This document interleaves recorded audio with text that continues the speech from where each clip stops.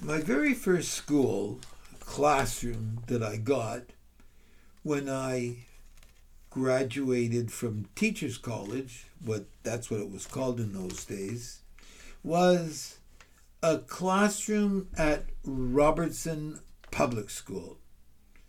Robertson used to be in the center of St. Catharines in the downtown core.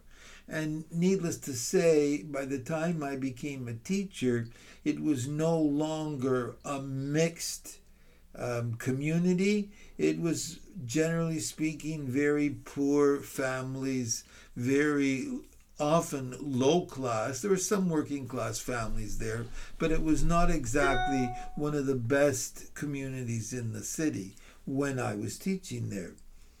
I ended up, long story short, with the class of 38 grade 7 and 8 students. To say that I was scared out of my pants and way over my head is putting it mildly, but that's a story for another day. The first thing I did when I got that classroom, and it was offered to me just before Labor Day in this particular year, was what came to be a tradition of mine whenever I moved classrooms. I like everything neat and tidy and spick and span and to know where everything is. So I went through my entire classroom and I organized things and I put things together that I thought I might be able to use in the classroom. Not really knowing very well where I was going, but at least I had an idea of the materials that I might be able to rely on with my students. Once school began, I had a lot of trouble, and I had a lot of consultants coming into my classroom and giving me tips on what to do. And to a large extent, I was swimming against the current. One of the things I had to do, obviously, was to teach reading and to use a variety of different reading materials to help my students read and understand what they were reading. Most of them weren't very good readers, and it was a very unusual group of students with a variety of different tastes. But somehow or another, I got into this book that I had enough copies of in my classroom that had poetry, including the songs, the words of popular songs. And I remember trying to teach poetry using the words of Paul Simon and his song, The Sounds of Silence. I look back now, and of course, hindsight is easier than foresight. But I see now how I could have done so much more with that poem than I ever did. And that's where I want to begin with this podcast. It's all about captivating the interest of your students and using that interest in different aspects of their lives to reach them on a teaching and learning level. You trying to teach them and them needing to learn certain things. That book of poetry, if I'd only known then what I know now, I could have spent days and days and days and delved into what the meaning was behind those songs. And just as I'm talking, I'm thinking to myself, what I wouldn't have been able to do had I had access to Google and been able to Google that song and read what other people thought about it.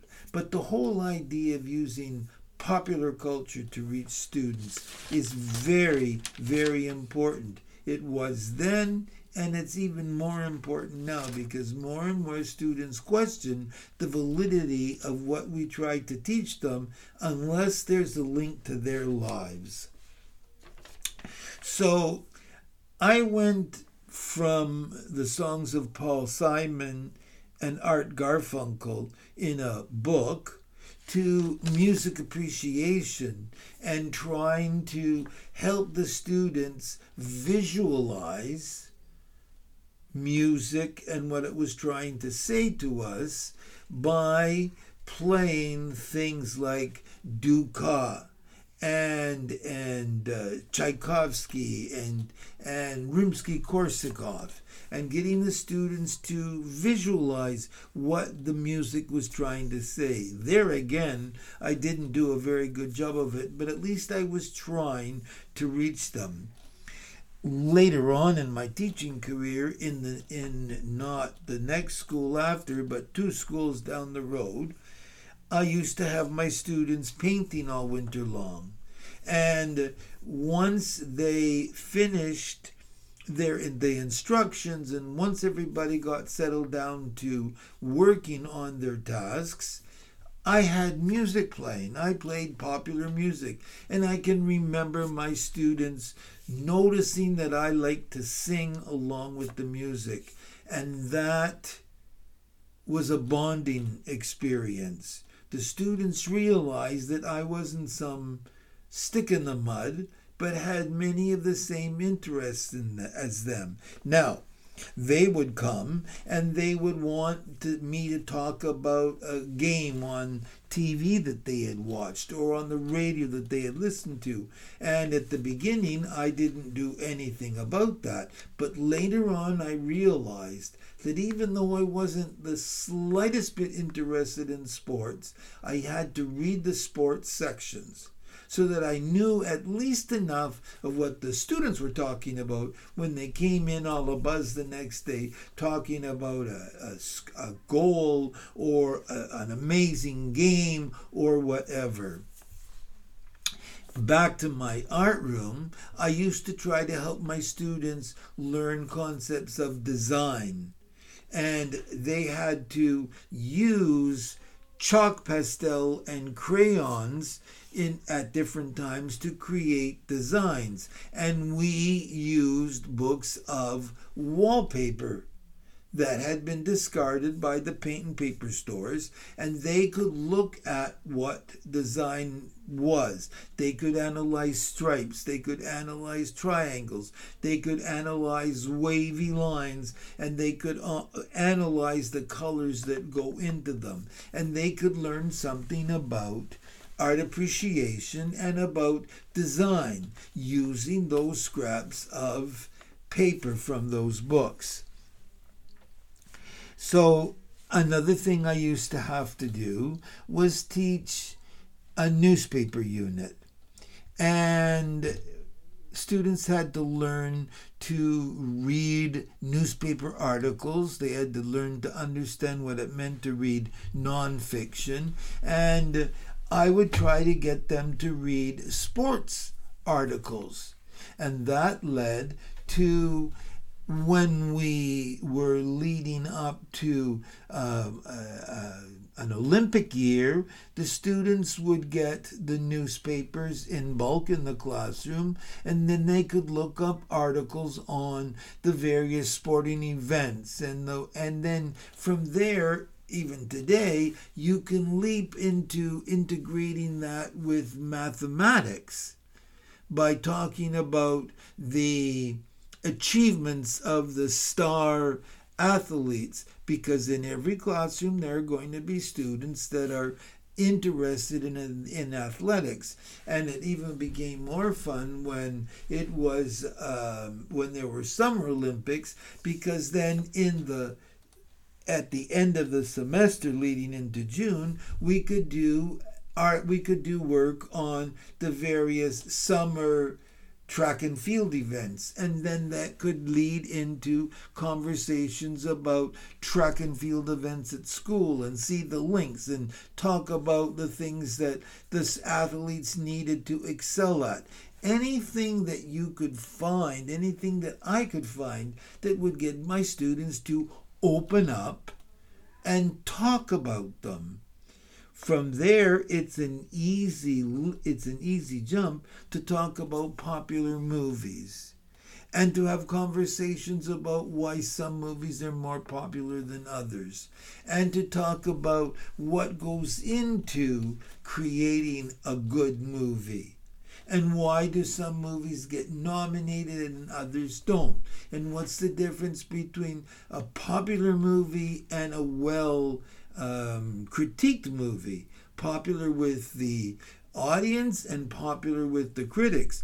Today, you could have a field day looking at the ratings of different movies based on Rotten Tomatoes and what the audiences say and what the critics say and why are they different.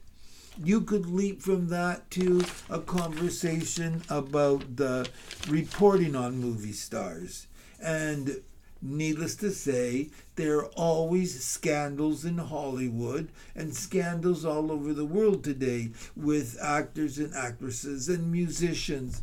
And that can lead to discussions in the classroom about behavior and about expectations and about role models. And you could go from that into debating, which I remember we had, or you could go into writing reviews of or newspaper articles in which they had to cover the essentials. Another way in which you can bring popular culture into the classroom is making sure that there are books in the library and magazines in the library and access to websites on the computers that the students can read. Reading is reading, whether you're reading Charles Dickens or you're reading Gordon Corman or you're reading any other young person's author. Reading is reading. It's what we do with that reading. It's how we approach it with our students. It's what we talk about in the classroom. It's how we talk about them in the classroom. And you can use movies as a way of analyzing a good book. I remember teaching The Yearling by Marjorie Kennan Rawlings, who wrote a Newbery Award-winning book about a horse. There are Newbery winning books nominated and winning as the best fiction for young people. There's books like Black Velvet and Sounder and the movie Bambi, and those all allow us to look at a movie after we've read the book and then talk about plot and character and setting and so forth. There are so many ways as kids get older you can use the things that they're interested in outside the classroom in the classroom to help them learn. You can be as inventive and creative as you want. The important thing is knowing what makes your students tick, knowing what they get off on, what they're interested in, who they like to follow, and what they're talking about.